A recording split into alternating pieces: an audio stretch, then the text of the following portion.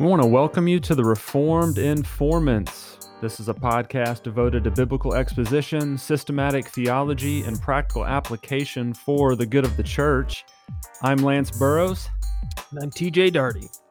And we are the Reformed Informants. Ooh, it's a big day on the podcast. I don't know what you're talking about. Nothing to do with me. Nothing to do with me. Hey, what are we talking about today's episode, Lance? What do we got today? First off, we got to talk about you, man. You are getting up there. Yeah. You're an old man. Dude, you're an old man now. Dude, I've officially arrived at dad bod status, old man I mean, I'm there, man. I'm past 30. I'm 31 now. So yeah, today is TJ's 31st birthday. And what's on the docket, man? What are you guys doing? You're feeding that dad bod. Yeah, feeding the dad bod when I get home. There's so much discussion about the dad bod, by the way. I feel like that's all over social media. I think it's just a way that so many people just embrace it, right? Steer into the skid. And I'm gonna be working on that tonight. Chloe's taking care of dinner. She got a cake for me. I'm just gonna spend a little time as family tonight. That's all. Nothing crazy. I'm actually gonna try to get out of work at a reasonable hour tonight. Typically Mondays I get wrapped up in the office doing just so many things. You know how that stuff goes. First day back into the office after the weekend services are usually they just pile up real quick. So forcing myself to get home. Yeah, I definitely know what it's like to get back in the office on a Monday as an intern in comparison to a senior pastor. All the same responsibilities, the same amount of work, even the same amount of pressure. Well, I mean, if there's any, for the listeners out there who might be thinking, oh, Lance doesn't do anything, that's absolutely not true. Don't let him lead you down that road, because you are navigating the pastoral world as an intern, but still embracing all that responsibility while simultaneously doing schoolwork and building every single episode guide that we do. So cut yourself some slack there. All right. You're handling quite a bit in and of yourself. So I need some of that birthday cake over there. What kind does Chloe get? Oh, we went nothing bundt cakes, man. Gluten-free, chocolate chip. We're golden. They have those in Paris? They do. Well, in Lexington. But yeah, we're covered. That's good, man. Well, happy birthday. And Thanks, listeners, brother. man, you got to reach out to TJ on social media. I know this episode will be a week after the fact, but there's nothing like telling somebody happy birthday 1 week later. Hey, just making me feel special a little longer, right? Well, I'm looking at this episode guide, man. Excuse me. And it's a lengthy one. It is a lengthy discussion that we're about to embark on today. And we've got so many points that we want to cover throughout this episode as we dive back into Christology. But TJ, I'm going to give it back to you here real quick now, because I want you to update our listeners on what's going on in the month of September, and then really through October and November. Yeah, so this episode we're recording on August 24th. It'll release on August 31st, and then we'll have just a handful of episodes. We're looking at maybe 3 or 4 more beyond this, because mid to late September, Chloe and I look to be adding a second child to the family. All goes as planned. Baby Kenley will be here, and so when that happens, Lance has agreed to give me a little bit of a break. We're going to take a few weeks off, kind of catch our breath, recover a little bit. So then tail end of the fall, we'll hopefully hop back in, do a few more episodes, and then take kind of the Christmas break like we did last year. So we're going to finish up, Lord willing, we'll finish up with this episode and one more on Christology. We may do a Q&A, kind of a catch-all episode beyond that. We may have some standalone episodes, maybe some biblical exposition, maybe some guests coming in, having some conversations. We still haven't ironed out all the details on that, but that's kind of where we anticipate the next few weeks going. And the goal really is to finish this Christology series. So Lance, I'll recap us real quick. Essentially, this is the 9th episode of Christology. We've got one more coming that hopefully will kind of wrap this up. And we know we could spend I mean, we could do dozens and dozens of episodes on this, but really, when we've talked about Christology, to sum it up, we've looked at the person of Christ, his humanity, his deity, the hypostatic union, his eternal existence, his pre-existence, role within the Godhead. And now we're working through the work of Christ. So we've looked at his role as prophet, priest, and king. We've looked at his role as the sacrifice, the perfect Lamb of God. And today we're going to continue in that conversation. Of course, we've talked about the atonement, his atoning work on the cross. But today we're going to continue that conversation with a little bit of a unique twist. And so I'm going to let you kind of introduce and talk about this. We wrestled with how to engage this particular aspect of the work of Christ that we're going to talk about today. And it's challenging when you try to focus in on things because they bleed into one another. And so, Lance, could you kind of give us an overview of where we're going, a flyby, so then we can get down into having this conversation? Yeah, man. Thanks for kind of giving us an update of what's going on this fall. It's a busy time, but we want to keep cranking out and pumping out episodes if we can. So we're excited about doing that. Even excited about getting a little break as another addition comes into your family. And then, man, we'll get right back on the microphones. Yep. Also, thanks for recapping Christology. If you're new to the podcast, we're in our Christology series. The first half that we've recorded was about the person of Christ, and really the back half that we're finishing right now is about the work of Christ. So today's episode is episode 54. This is Christology Part 9, and we've titled this particular episode, The Perfection of Christ's Satisfaction. The Perfection of Christ's Satisfaction. I borrowed that thing from Charles Hodge, so I want to give him credit. I wondered where that came from. I knew that wasn't you. Yeah, there's no way. I mean, I bought so many quotes and draw so many blanks on this podcast. There's no way I could create something like that. I'm too busy on Mondays is the deal. I know you are. Busy.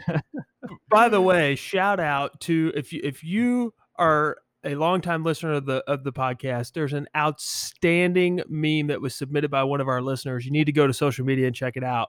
I don't need to preview it any more than that. Just go look at it because it just captures so much of what happened in the early seasons of the Reformed Informants podcast.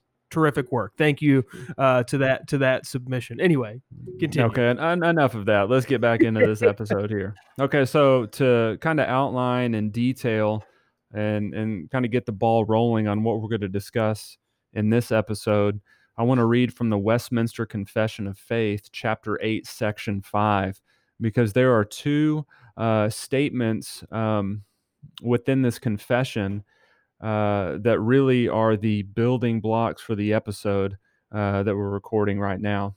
So the Westminster Confession says, "The Lord Jesus, by his perfect obedience and sacrifice of himself, which he through the eternal Spirit once offered up unto God, hath fully satisfied the justice of his Father, and purchased not only reconciliation, but an everlasting inheritance in the kings of heaven for all those whom the Father hath given unto him." Okay, so again, that's the Westminster Confession, chapter 8, section 5. But two things that I want to point out from that particular statement that will be our focus in this episode. Number one, the Westminster says the Lord Jesus had perfect obedience. Okay, the Lord Jesus had perfect obedience. So there it's talking about his incarnation, 33 years. He had perfect obedience. And we're going to talk about that here in just a moment. And then secondly, within that perfect obedience, he has fully satisfied the justice of God, or fully satisfied the justice of his Father. So those 2 points we're going to emphasize all throughout this episode. We're going to unpack those points, and that's really going to take us through this particular episode, focusing on what Christ accomplished and what he satisfied during the incarnation when he was truly God and truly man. Yeah, thanks for setting us up really to have this conversation. And I think the other thing that I would add for the listener, if you're trying to wrap your mind around this, maybe you're in your car, maybe you're doing something else, multitasking, you're trying to think, how can I simply grasp grasp what we are about to have this conversation over, I would say this: remember that we are talking about the work of Christ. So we've already talked about who he is. So now when you think about what did Jesus come to do? What tasks, what purpose did he bring? Well, we've talked already about his role as a prophet, as a priest, as a king. We've talked about his atoning sacrifice on the cross, how he covered sin. We've talked about his role as the perfect sacrifice, how he served not only as the priest who offered up the lamb, but he served as the lamb in place of sinners. But in this episode, I want us to think about, and Lance, you've set us up for this, but I want us to think about the perfection of his life for those 33 years, right? Like, he didn't just come into this world and the next day go to his death as an innocent, blameless, sinless being, but he lived a perfect life. There's obedience that was, you've highlighted this, his perfect obedience and the satisfaction that comes because of his perfections. And so I want us to just kind of focus and have this conversation about the perfections of his life, because I'm guilty of this as a preacher of the gospel. I am very guilty of cross, the cross, the cross, the cross, right? Like, I don't, I say I feel I'm guilty of that, but you know what I'm saying? Like, I focus so much on the cross, but there was stuff that happened leading up to the cross that's significant for the Christian life, and it's significant for our theology, and we need to recognize what happened in those days leading up to the cross, and then ultimately, as we'll discuss next week, which culminates in the resurrection and ascension of Christ. Man, I'm so hyped for that episode, by the Yeah, way. yeah, Oh my goodness. Oh yeah. my goodness. There's a little preview there. Man, well, TJ, I always appreciate, the additional content that you're able to throw in on the fly. And that was a perfect explanation of where we're going and why we're going that route. The only thing I would add to that, and I wouldn't even say it's really adding to that, but throughout the Christology series this summer, we have tried to articulate that Jesus is more than just a miracle worker. He's Mhm. more than just being sinless. Although he is that, right? He is that. We're wanting to take our study and understanding of Jesus just a few steps further to really see the implications of his sinlessness. Yeah. And I think the Westminster sets us up perfectly for that. Your review and overview and really a picture of where we're going helps set the stage as well. So what we're going to do here at the beginning of this episode is we want to establish what Jesus was perfect towards and who Jesus was perfect to. In other words, we want to establish that Jesus perfectly obeyed God and his law. Okay, Mm. that Jesus perfectly obeyed God and his law. So this has to do with his sinlessness. But again, we want to take it one step further. So here, really, as our opening point, we want to establish, so we can have the right context, that God and his law comes from God. God and his law is derived from the Godhead. And there's some subpoints that we want to make, but we want to start with God. And we want to establish the law of God according to Scripture. We want to see what God's law is, what it asks, and how humanity and Jesus have responded. Okay, so there's a lot of nuances and a lot of different directions that we want to go. So we've tried to organize this guide in a manner that is succinct, and that can concisely take us through where we're going. So I'm gonna start us off with point number one here, TJ. I'm gonna swing it to you. That way you can explain this and draw this out a little bit more. But in terms of God and his law, we want to start with the character of God, saying that God is holy and that God's law is holy. I think one of the best verses for this would be Romans chapter 7, verse 12. The Apostle Paul just flat out says it. So then, the law is holy, and the commandment is holy and righteous and good. So, really, Paul is summarizing God and God's law. He's saying it's holy, he's saying it's righteous, and he's saying it's good. Now, TJ, I want to swing back to you because I want you to speak on that. in terms of talking about God and his holy law. Well, I'm really glad, Lance, that you pulled Romans 7 out. I think that that's exactly where we need to go to have this conversation, because I think, as you said, it's the most succinct and direct statement on God's law and the fact that it is holy. And in context, what Paul has been arguing is that those who are in Christ are no longer slaves to sin, but they are slaves to righteousness. And though he says that your bondage is not to the ways of the world, it's not to your flesh, but it is to Christ. And so then the question then becomes, what about the law? Is the law bad? Is the law evil? Is the law sinful? And Paul says, no. No, by no means, he says, me genoito, may it never be. The law is not evil. The law is not sinful. The law is holy. And the reason why it's important for us to see that is because the law does not fail at all. The law has been established by God in order to set apart, that's that word holy, to set apart his standard by which men must attain righteousness. In other words, a neutral being that is sinless still cannot fellowship with a holy, righteous God, right? Like there has to be a positive righteousness, and that positive righteousness is attained or is manifested through a fulfilling of a holy law. And I think the other thing I would comment on this, and Lance, I want you to say whatever else I'm lacking here. But another comment here is that most of the time when we think of the law, we think of thou shalt not, and we think of the Ten Commandments. But the law, as we've said before, is the entire set of directions that God gives to his people as they were to inherit the Holy Land, right? Like this is their instructions for how to live. And so the law is good. It's not a list of do's and don'ts. It's a guide for the people of God to be holy, to be set apart from all other nations. And it's a gift to those people to protect them from sin, but also to magnify and to glorify the name of God. Yeah, the only thing that I would add to that is that if you read through the Pentateuch, the first 5 books of Scripture, really the glue that's holding the entire law together is this idea that God is holy. Mhm. Here's what God commands. Here's what God instructs. Here are his statutes. Here are his precepts. Here are his laws. And God is establishing these things because he is holy. This is a reflection of his character. It's a reflection of his nature that God, he's set apart, like you said. So in the Old Testament, he calls the nation of Israel to be set apart, and he calls them into obedience to his law.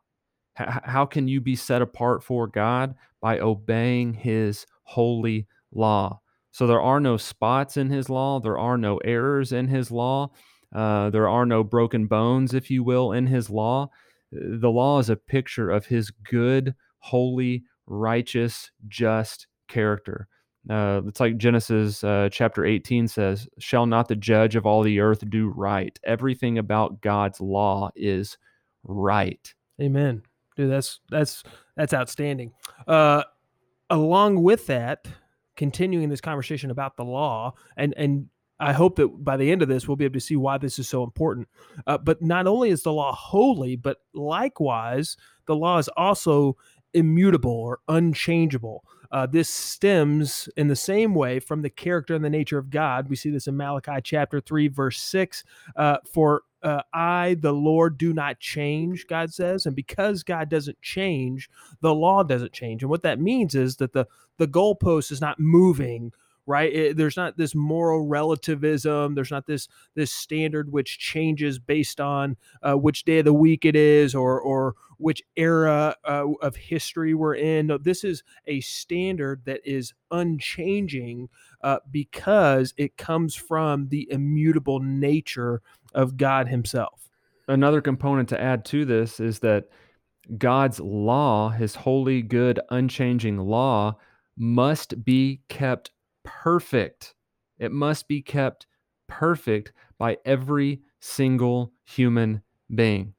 Okay? That's God's standard. In other words, God can't say, "Hey, look, here's my holy law. Good luck with this thing. Keep it if you want. I'll be cool with that." That's not what God commands. That's not what he prescribes. God says, you must keep my law perfectly, and if you do so, you will live. If you do so, you will be righteous. To that point that you had already mentioned earlier, TJ, about there's a point behind the law and righteousness and those things that we'll see come together at the end of this episode. But Leviticus chapter 18, verses 4 through 5 says, you are to perform my judgments and keep my statutes, to live in accord with them. I am the Lord your God. So you shall keep my statutes and my judgments, by which a man may live if he does them. I am the Lord. And I would just make a couple comments here about those verses. Then I'm going to swing it back to you, TJ, that God says, look, here are my judgments, here are my statutes, and you will live if you do them. Okay? But attached to that, twice he says, I am the Lord your God. In other words, God's law is directly attached to God. You can't break apart the two. God has established his judgments, he has established his statutes, his precepts, his law, but those things are attached to the character and nature of God. And God says, if you do these things, you will live. Yeah, that's man, that's exactly right. I love that. We could do this for a long time, talking about the perfection, the requirement of the perfection of the law. Thinking about the Sermon on the Mount, Matthew chapter 5, where Jesus says, "Therefore, you must be perfect, as your heavenly Father is perfect." And in using this in the Sermon on the Mount, kind of the key verse to understanding this sermon is whenever Jesus says in verse 20, he says, "I tell you, unless your righteousness exceeds that of the scribes and the Pharisees, you will never enter the kingdom of heaven." And so what he's showing them, what he's showing the people as he's preaching is the scribes and the Pharisees have reached the pinnacle of righteousness on this earth, and that's not enough. That's what he's saying. You must have a perfect filling of the law. A lot of times, and man, like I think most of us are just, maybe this is a product of 21st century America, where like, the participation trophy runs rampant, where it's like, hey, everybody, just if you try hard, like we just want you to feel like you're worth something. But have you ever gotten a test back and you get like a 98 and you're just like, hey, like that's awesome. Like I'm pumped. I studied, I worked my tail off, and get the test back and I got an A, got a 98, got a 99. That's not good enough. James chapter 2, verse 10 says, if whoever keeps the whole law but fails in one point has become accountable for all of it. It is, the law demands perfection. And so you said that well, right? The law must be kept perfectly. The law is, there is no such thing as I have kept all of these things, but I fail in this one area. Well, then you fail. The law requires, in and of itself, it requires absolute perfection, because it is representative of a holy God, and God in his holiness cannot, by his nature, cannot succumb. He cannot allow for an imperfection, or any kind of sin to exist without breaking fellowship with him. Yeah, that's good. I mean, look, honestly, it would be a moral victory for me if I got a 98 on a you know, I mean, but with God, we're talking about 100% here, Right. perfection. Like I like how you mentioned that from the Sermon on the Mount in Matthew chapter 5. One more verse that I would add to the discussion here would be Matthew chapter 9, verse 7. This is the story of the rich young ruler. Jesus says, "Look, there's only one who is good," referring to God. But then Jesus goes on to say, if you want to enter life, keep the commandments. In other words, if you want eternal life, keep all of God's commandments. I mean, the standard of God is perfection. And we have to leave that standard there, because that takes us into the next point that we're going to find is that, well, can man honestly keep God's law to perfection? Well, absolutely not. Right. So what we see in God's law is that he has now laid out consequences for not keeping his law. Okay. So I'm going to start with point number one, and then TJ, I'm going to hand it to you to work into point number two of this. But God's law has consequences. Point number one underneath this subheading would be that even angels face these consequences. The angels that rebelled against God, beginning with Satan in Ezekiel 28, possibly Isaiah chapter 14, and Revelation chapter 12, the 1/3 of the angels that went with him, they rebelled against God and his holy law. Therefore, according to God's law, there is punishment for that rebellion, even for unholy angels. Even for unholy angels. 2 Peter chapter 2, verse 4 says, "For if God did not spare angels when they sinned, but cast them into hell and committed them to pits of darkness reserved for judgment." So, in context, Peter's writing about false teachers, false prophets, but he says, look, God did not spare angels when they sinned. Basically, the point that he's getting to, hey, look, if God is punishing angels for breaking his law, if there's consequences for angels for breaking his precepts and his commandments, how much more is there going to be punishment for those who break his law in terms of human beings? Right. Which is exactly where I would go next. And you've set us up to do this, is that not only are angels that sin, not only are they punished, but of course we know that man is punished for a failure to keep the law, for a failure to uphold the standards of God. And this goes, by the way, even before the Mosaic law. This goes all the way back, right? You can go all the way back to the Garden of Eden, Shocking. which, yeah, amazing. We were back in Genesis. The Reformed Informants going back to Genesis, amazing. Which, by the way, this is not on the guide, so take it with a grain of salt. God doesn't just give Adam and Eve the "thou shalt not." He doesn't just say, "Don't eat of the tree of the knowledge of good and evil." Of course, he does say that, but he also gives them a positive command, right? They're to go forth, to be fruitful and multiply. They're to fill the earth, to subdue it. So they have a task to fulfill, and they fail in doing that because they violate the command when God says in Genesis chapter 2, the Lord God commanded the man, saying, "From any tree of the garden you may eat freely, but from the tree of the knowledge of good and evil you shall not eat. From the day that you eat of it, you will surely die." The point is, there are consequences for a failure to uphold the law. Ezekiel chapter 18, verse 20, the person who sins will die. This is a straightforward statement. We can go all the way to Romans chapter 6, verse 23. The wages of sin is death. That's the payment. I love this quote that you've included here from Charles Hodge. He says, "Death is declared to be the wages, the proper recompense of sin, which justice demands that it shall receive," because God cannot, consistently with his perfections, he cannot exonerate men from the obligation of obedience. And so he also cannot allow them to sin with impunity or with exemption from punishment. So this is a requirement. And where failure happens, punishment happens. This is built into the law. There is no way in which we just kind of turn our head and, "Oh, didn't see that, no big deal," and it just brushed aside. Lance, one other comment I want you to take over. I want to kick it back over to you. One other comment here.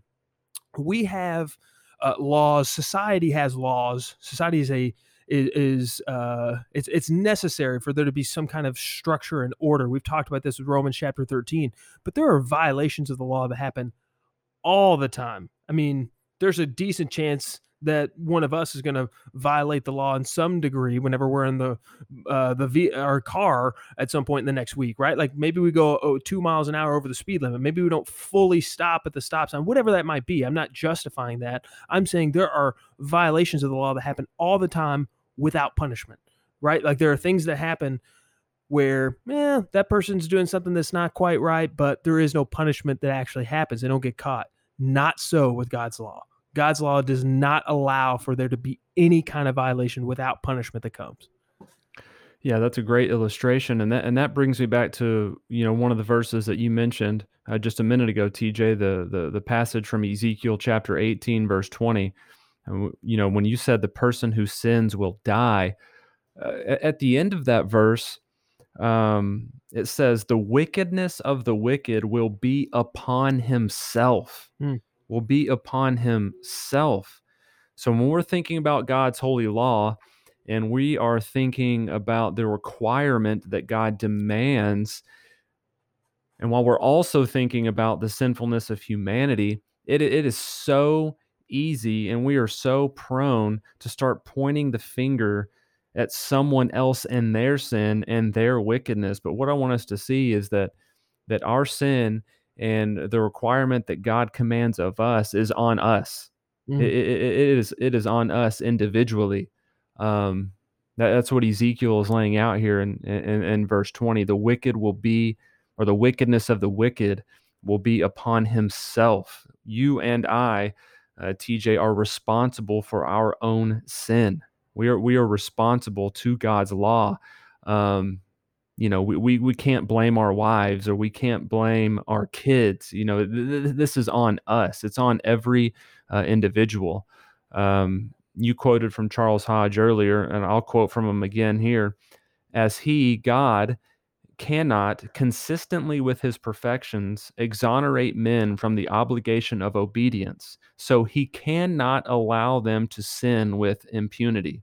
Again, you mentioned it, TJ. So just to bounce off your shoulders here, God cannot just turn his head. He cannot just close his eyes. He cannot just let it go.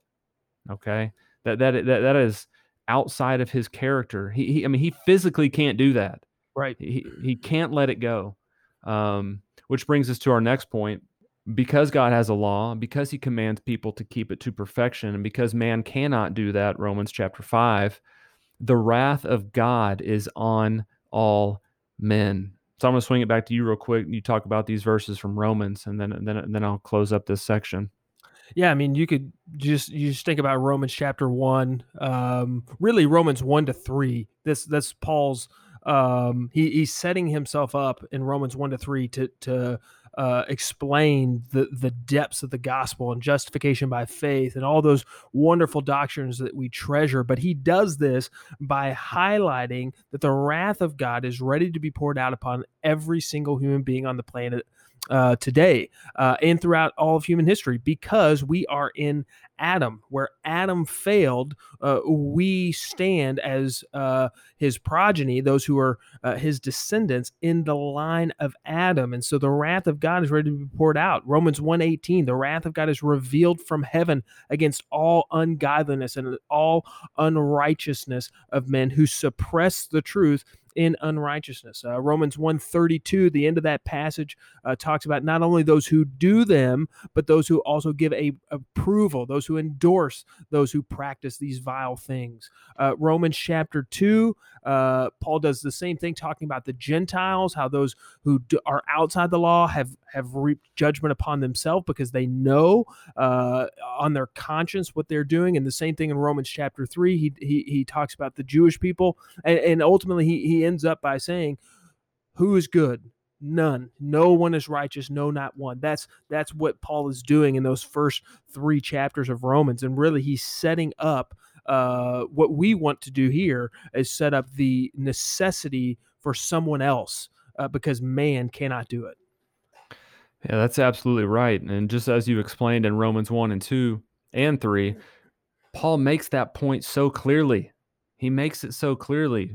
Chapter 1, verse 32, if you practice these things, sin, you are worthy of death. Romans chapter 2, you cannot escape the judgment of God, we're told in verse 3. And then in Romans chapter 3, we're told basically that every mouth is shut, or every mouth may be stopped, because man has violated God's holy law to such a degree that there is nothing they can actually say back to God to make themselves right with God. Right. And that's ultimately what Paul is trying to get at, because once he finally lays out the good news towards the end of chapter 3, that's when he highlights the diamond of Jesus Christ, under or on top of that black backdrop of sin, and that's where we're going with this episode. So that really it takes us into the next point that we're talking about here. This is the gospel, and this is Right. where we're going with this episode in terms of our Christology series, that Christ perfectly, obeyed God's law. That's right. Christ perfectly obeyed God's law. And we're not just talking about outward actions or externals. We even mean down to the core of the core, the heart of hearts. Jesus Christ obeyed God in thought, word, action, deed, feeling, emotion, all of those things perfectly, absolutely perfectly. Where I have failed, you have failed, we all have failed countless times, literally countless times. Jesus, on the other hand, has fulfilled that perfectly. So I'm going to read a couple scripture references here that open up this idea that Jesus was born under the law. That Jesus was born under the law. In other words, he was born as a man underneath the same law that God had distributed to all of humanity. TJ, you want to comment on that before I read those verses? No, man, I'm just getting hype. You just keep rolling. Well, Galatians chapter 4, verse 4 is a critical verse to this conversation. But when the fullness of the time came, God sent forth his son, born of a woman, born under the law. Okay, now most of the time this verse is referenced as the little section there where it says born of a woman, born of a woman. Okay, this verse is often highlighted to emphasize Jesus being born, right? Jesus being human. We talked about that in earlier episodes. But our focus is here at the end of verse 4, where it says that Jesus was born under the law. So he was born under the law of God. Verse 5, so that he might redeem those who were under the law, that we might receive the adoption as sons. Now, that verse is absolutely loaded. Absolutely loaded. Notice here at the end of verse 4 that Jesus was born under the law, and the rest of humanity was born under the law. That's the idea here, is that Jesus took on human flesh, and one of the components of that was so that he could be born under the law to ultimately fulfill that law perfectly. And I don't want to give it away because that's where we're going. Okay. I would also add Hebrews chapter 2, verse 17 to the mix. Verse 17 says, therefore, he had to be made like his brethren in all things, so that he might become a merciful and faithful high priest in the things pertaining to God, to make propitiation for the sins of the people. And again, Galatians 4:4, Hebrews 2:17, read those verses on your own. And again, those verses are absolutely loaded for the discussion at hand. Yeah, man. Just love the way you've done this, and you've set us up to show.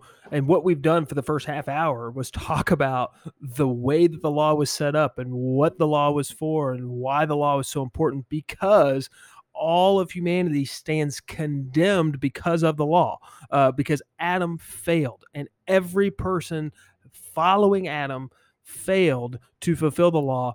And it's not just that we failed, but it's that we failed to do what is absolutely required. It's not just, oh, if you hadn't participated in this activity, then you would be innocent.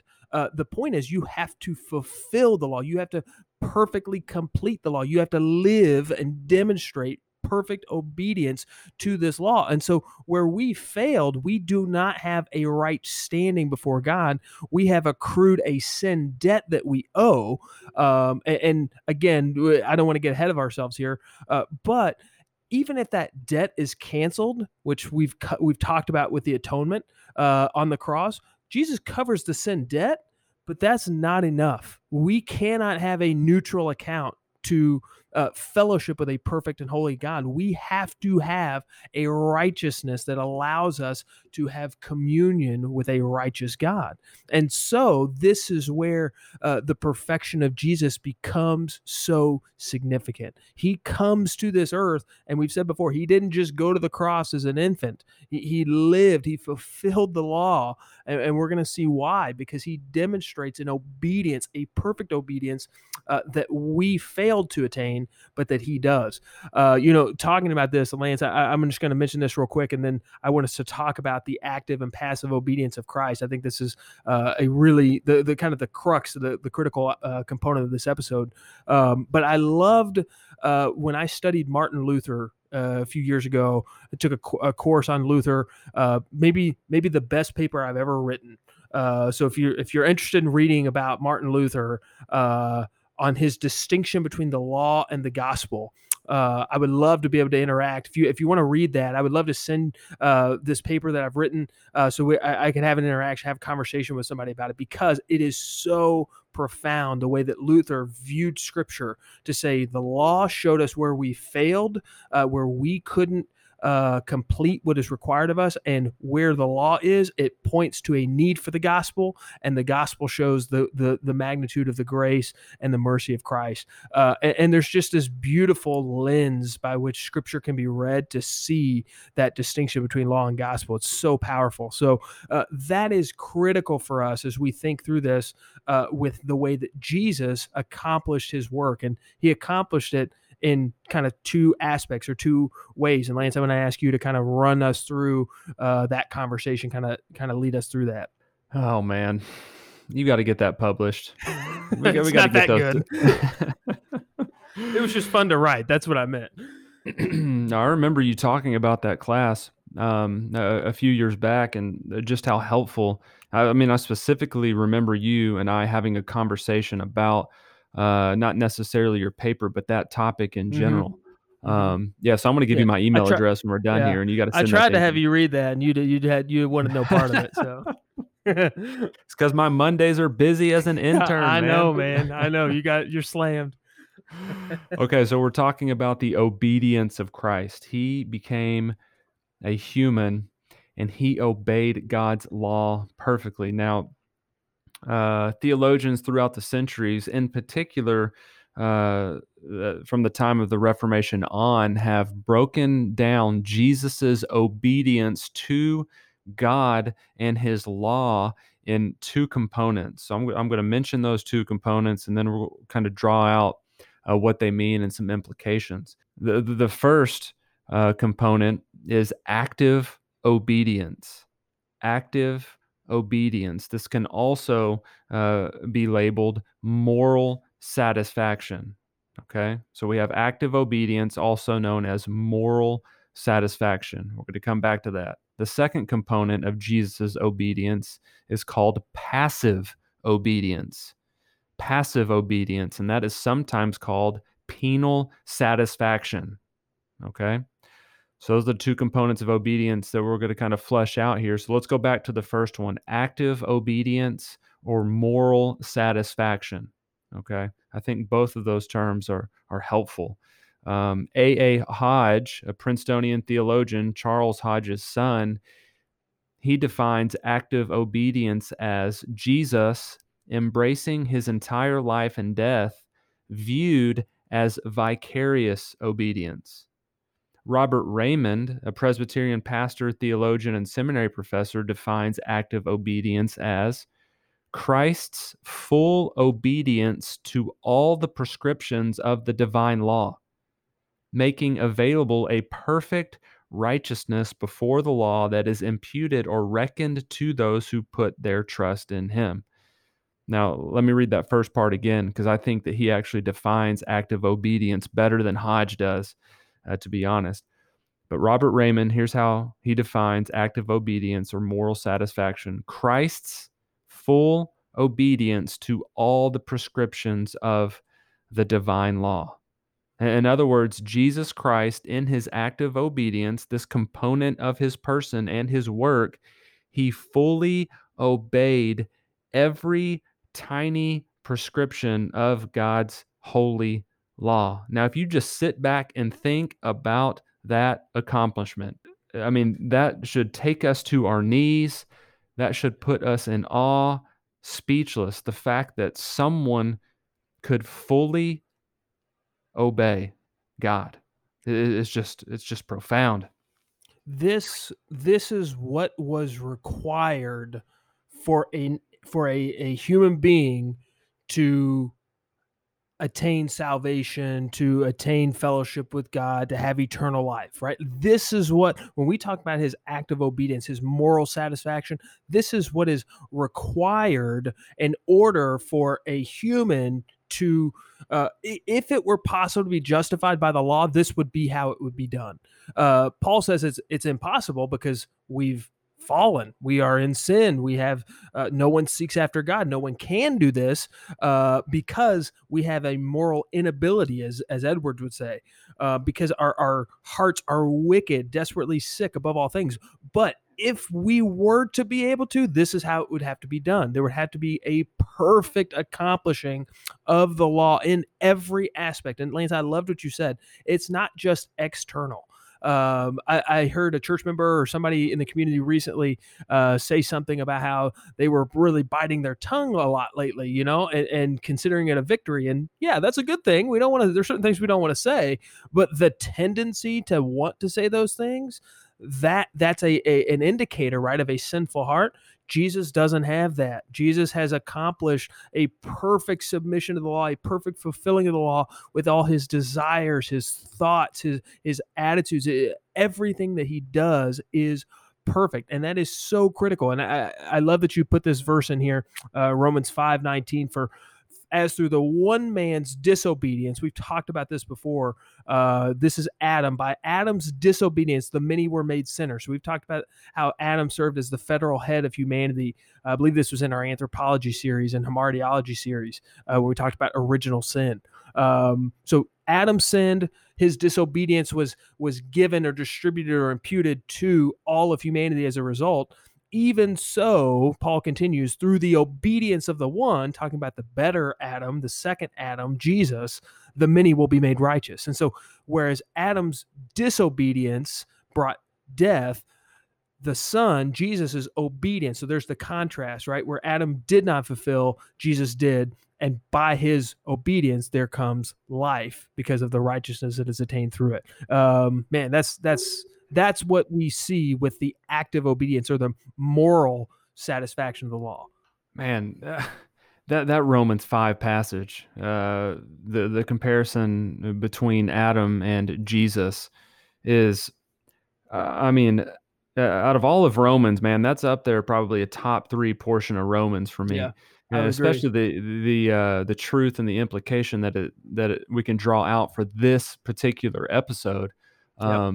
Adam's disobedience, where he failed, and where you and I failed, this is where Christ had victory.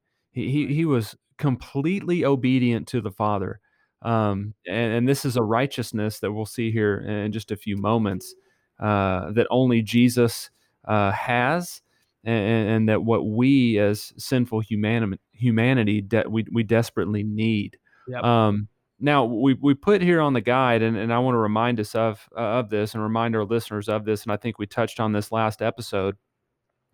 And we're talking about God's law, man breaking God's law, God not having the ability or capacity to turn his head. However, Jesus Christ comes into the world and he lives righteously, and we'll see that he's ultimately the righteous substitute that we need. Why is it this way? I want to ask you that question, TJ. I know you're going to answer this one. I'm going to send you a softball. But why this way? Well, why isn't there another way? Why does it have to be through? Why does it have to be through Christ vicariously? Why can't it be through your pastor? Why can't it be through an elder at your church or a Sunday school teacher or a family member? Why this way? Man, I got to be honest, it's my birthday, so I wasn't really expecting you to throw one at me that I wasn't ready for. But it has to. There has to be. We've talked about this before.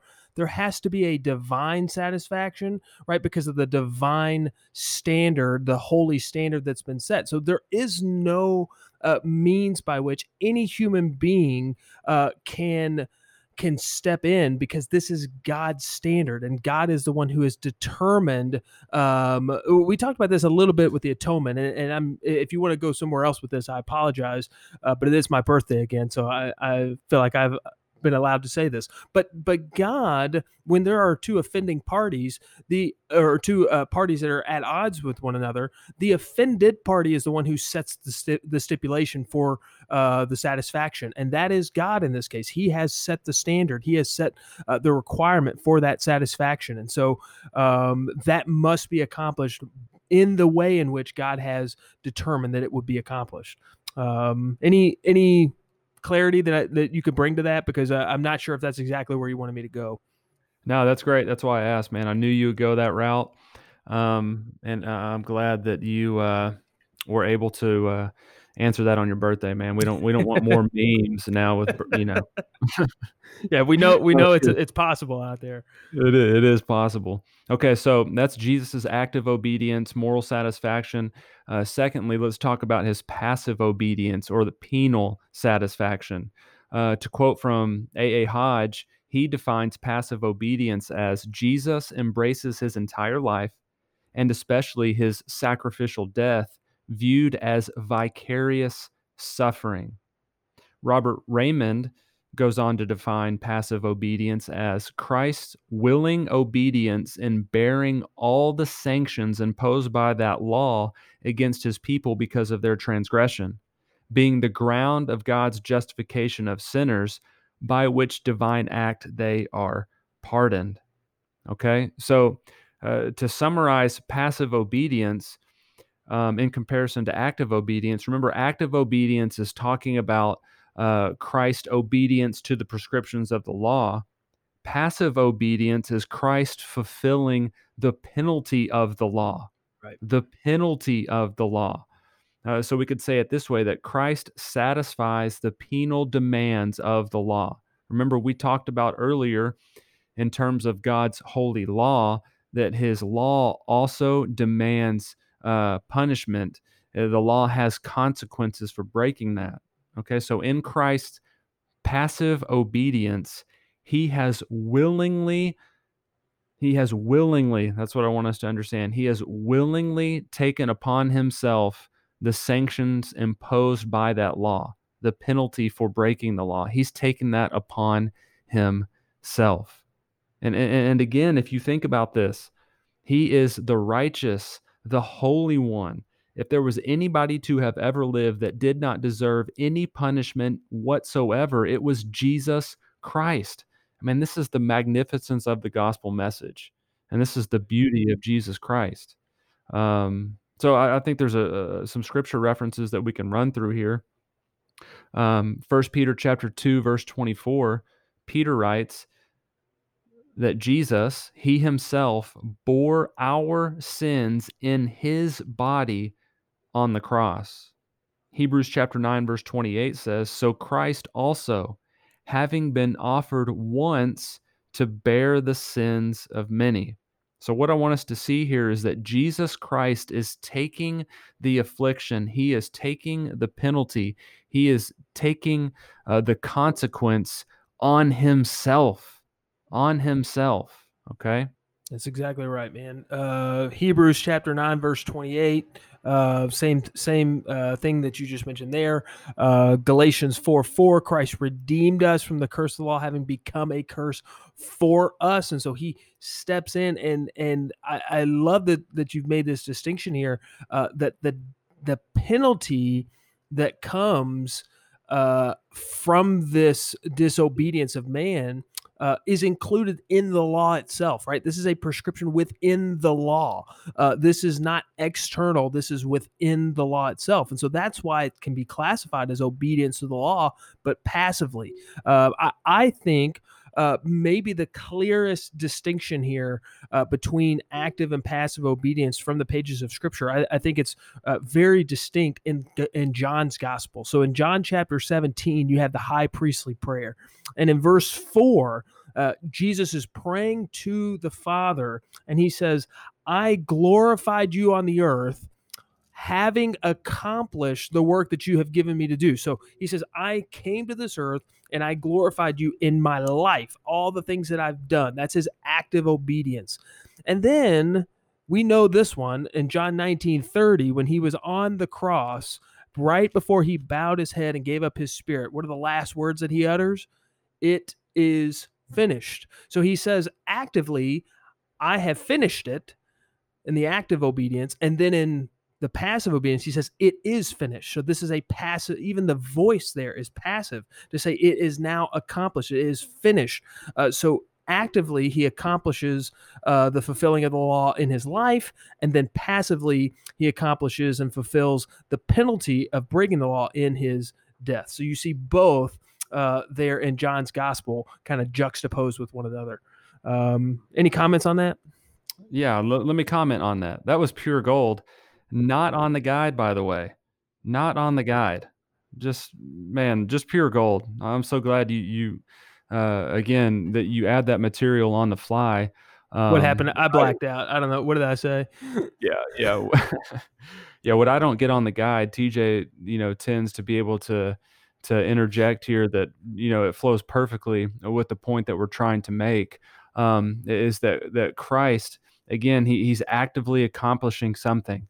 He's actively accomplishing what man could not, in terms of the law, in terms of sin, in terms of righteousness, those things that we've mentioned and that TJ, you kind of brought to a head and a conclusion for us. I think that brings us into our next point, and I think we may save some of this point for our next episode on resurrection. But this point would be that Christ satisfies God's justice. So I guess I would frame it this way: How do we know Mm, that God's justice has been satisfied? How do we know um, that Jesus really did accomplish and He did finish? Yeah, those 2 points that you made, TJ. How do we know that God accepted that? right. Um, and I think we've somewhat given that away, but we're going to discuss that really in more detail with our next episode. Anything you want to add, or at least No, kind of that's a preview?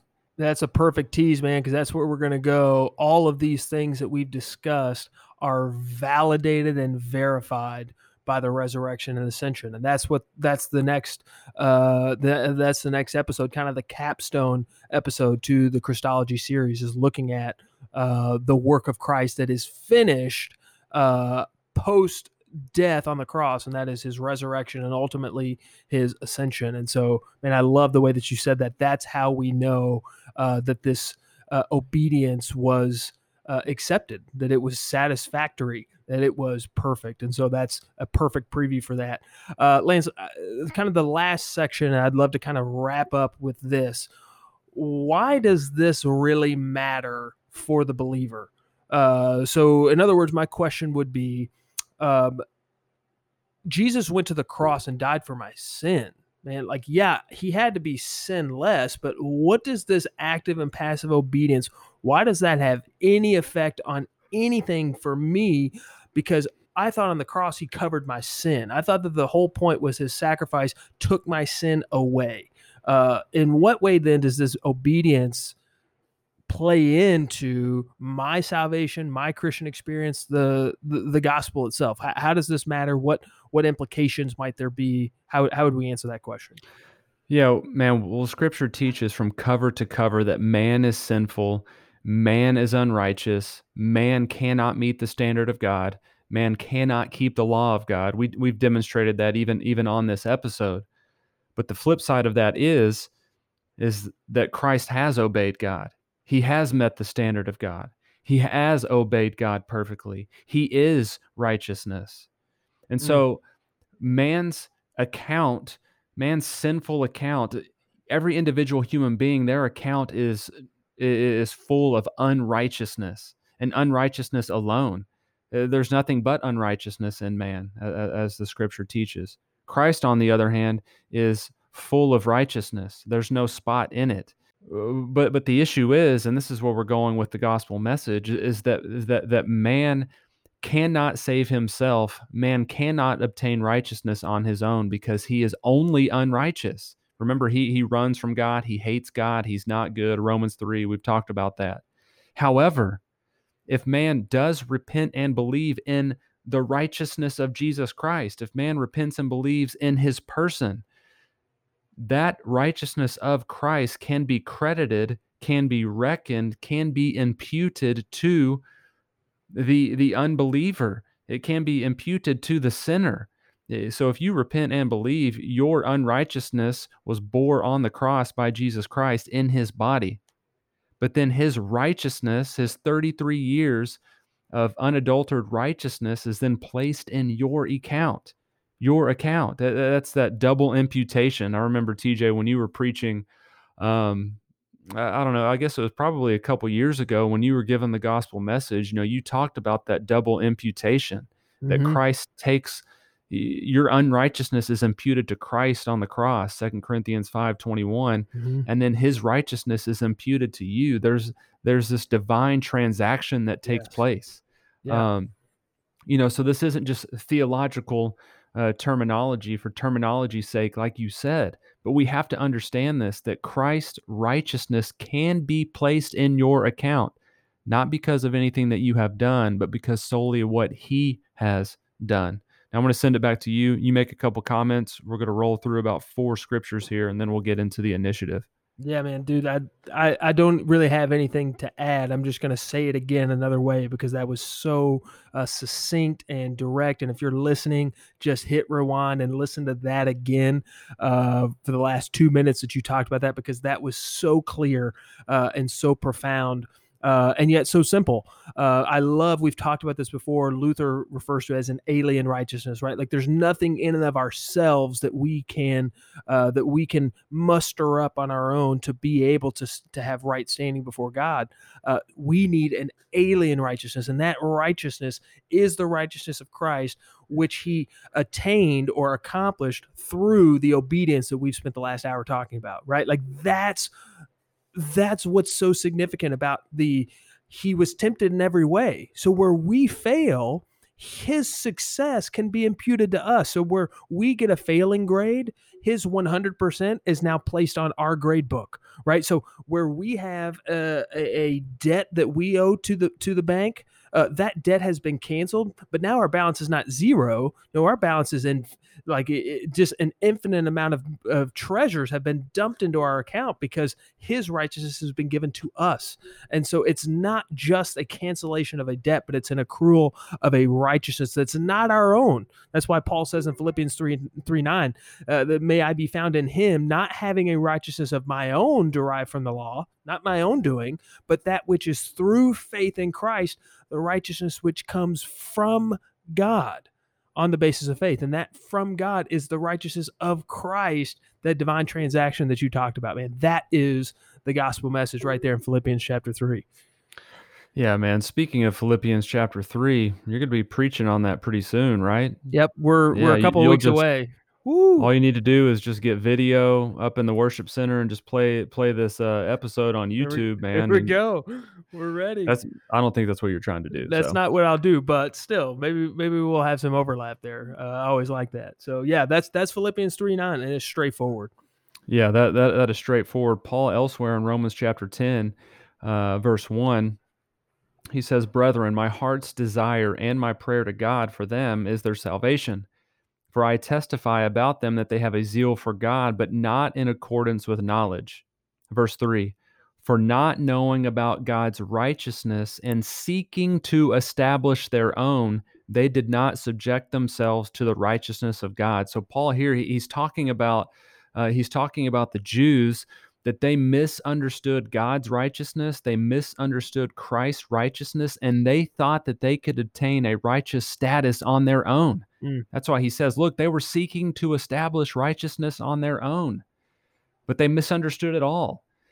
right. And then he goes on in verse 4, "For Christ is the end of the law for righteousness to everyone who believes," which again is so profound. To the person that repents and believes in Christ, through him, you have now met the standard that the law demands. Right. Not on your own, but what Christ has done. That's right, man. I love that. We can now say that we meet the standard because when God sees us, he doesn't see our attempt, he doesn't see our poor effort. He sees even our best effort, which is just filthy rags. What he sees is the righteousness of the Son who attained that righteousness through the perfect obedience that we've talked about actively and passively in his life. Just so powerful. Galatians 2, verses 16, really all the way down through 21. Just in summary, here's what Paul says. You can't be justified by works of the law. You can't be justified by works of the law, but you are justified through faith in Christ because is by the work of Christ that righteousness has been given to us. And so he goes on in Galatians chapter 3, he says, you foolish Galatians, who's confused you on this? Why would you start to drift back into some other version of the gospel? Here it is. You can't do it on your own. And he says in verse 21 of Galatians 2, if righteousness comes through the law, then Christ died needlessly. It doesn't come through the law. Christ did need to die, and he needed to die so that righteousness might be attained in some other way, and that's the purpose of the gospel. Man, this has been a rich episode. As we hop into our initiative, let me just tell you guys, Lance and I debated on how to navigate this. This is not an easy conversation because most systematics, Lance, you can correct me if I'm wrong, but I think I'm speaking, most systematics don't do this. It's usually more kind of interspersed throughout other doctrines and other conversations, and to try to pull all this together is a little bit unorthodox, but I think it was helpful. I certainly benefited from the conversation. This has been a terrific conversation for me. Yeah, man, I appreciate you wrapping up talking about the book of Galatians, in particular, verses 16 through 21, man, absolute gold. So that takes us into our initiative. I mean, I just have a quote here from William Shedd. I'm not going to read all of it, but just part of it. He was a 19th century theologian. He's kind of in the mix with Boyce, James P. Boyce, and Charles Hodge, and those guys that time period, that time frame. But he says, the vicarious satisfaction of justice is then the highest form of mercy. So this entire conversation that we've had about Christ obeying God, active, passive, and those things, it's the highest form of mercy. Why? Shedd goes on to say, the infinite and eternal judge allows, prepares, and is a substitute for the criminal. I mean, this is the gospel message. We need this perfect obedience of Christ. We need the righteousness of Christ. We've mentioned it a couple times already. We need the alien righteousness that Luther talks about, and it's found in the person of Jesus. Man, that's exactly right. That's outstanding. Man, I think for my initiative, I'll just go a little bit more simple and just say the active and passive obedience of Christ, the perfection of his satisfaction, the perfection of his obedience is a necessary and often overlooked component of the gospel. And we need to remember that Jesus, in his perfection, yes, the Lamb of God, in his sinlessness, yes, he went to the cross, but he didn't go to the cross without first coming to accomplish what he came to do. Yes, he came as the greater priest and the greater prophet and the greater king and the greater Adam and the better Moses and the better David and all of those types which pointed towards him. But he came as one who would fulfill the law and do what we couldn't do. And without that, we would not have a righteousness that allows us to fellowship with the Holy God. And so we need to remember this critical component of the gospel. Lance, any other comments, man? Happy birthday, man.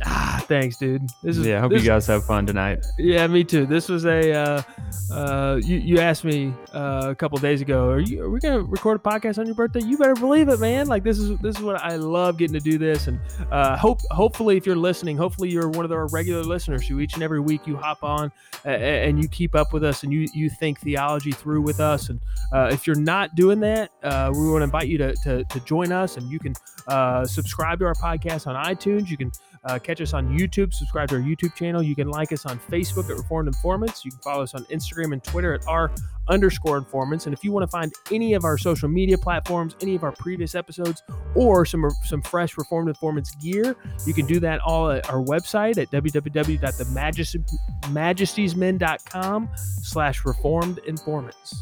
Yeah, if you have any questions or suggestions for topics of discussion, if you'd like to send TJ books for his birthday, I'll give you my mailing address. Yeah, that'd be perfect. Yeah, and feel free to contact us at reformedinformants@gmail.com.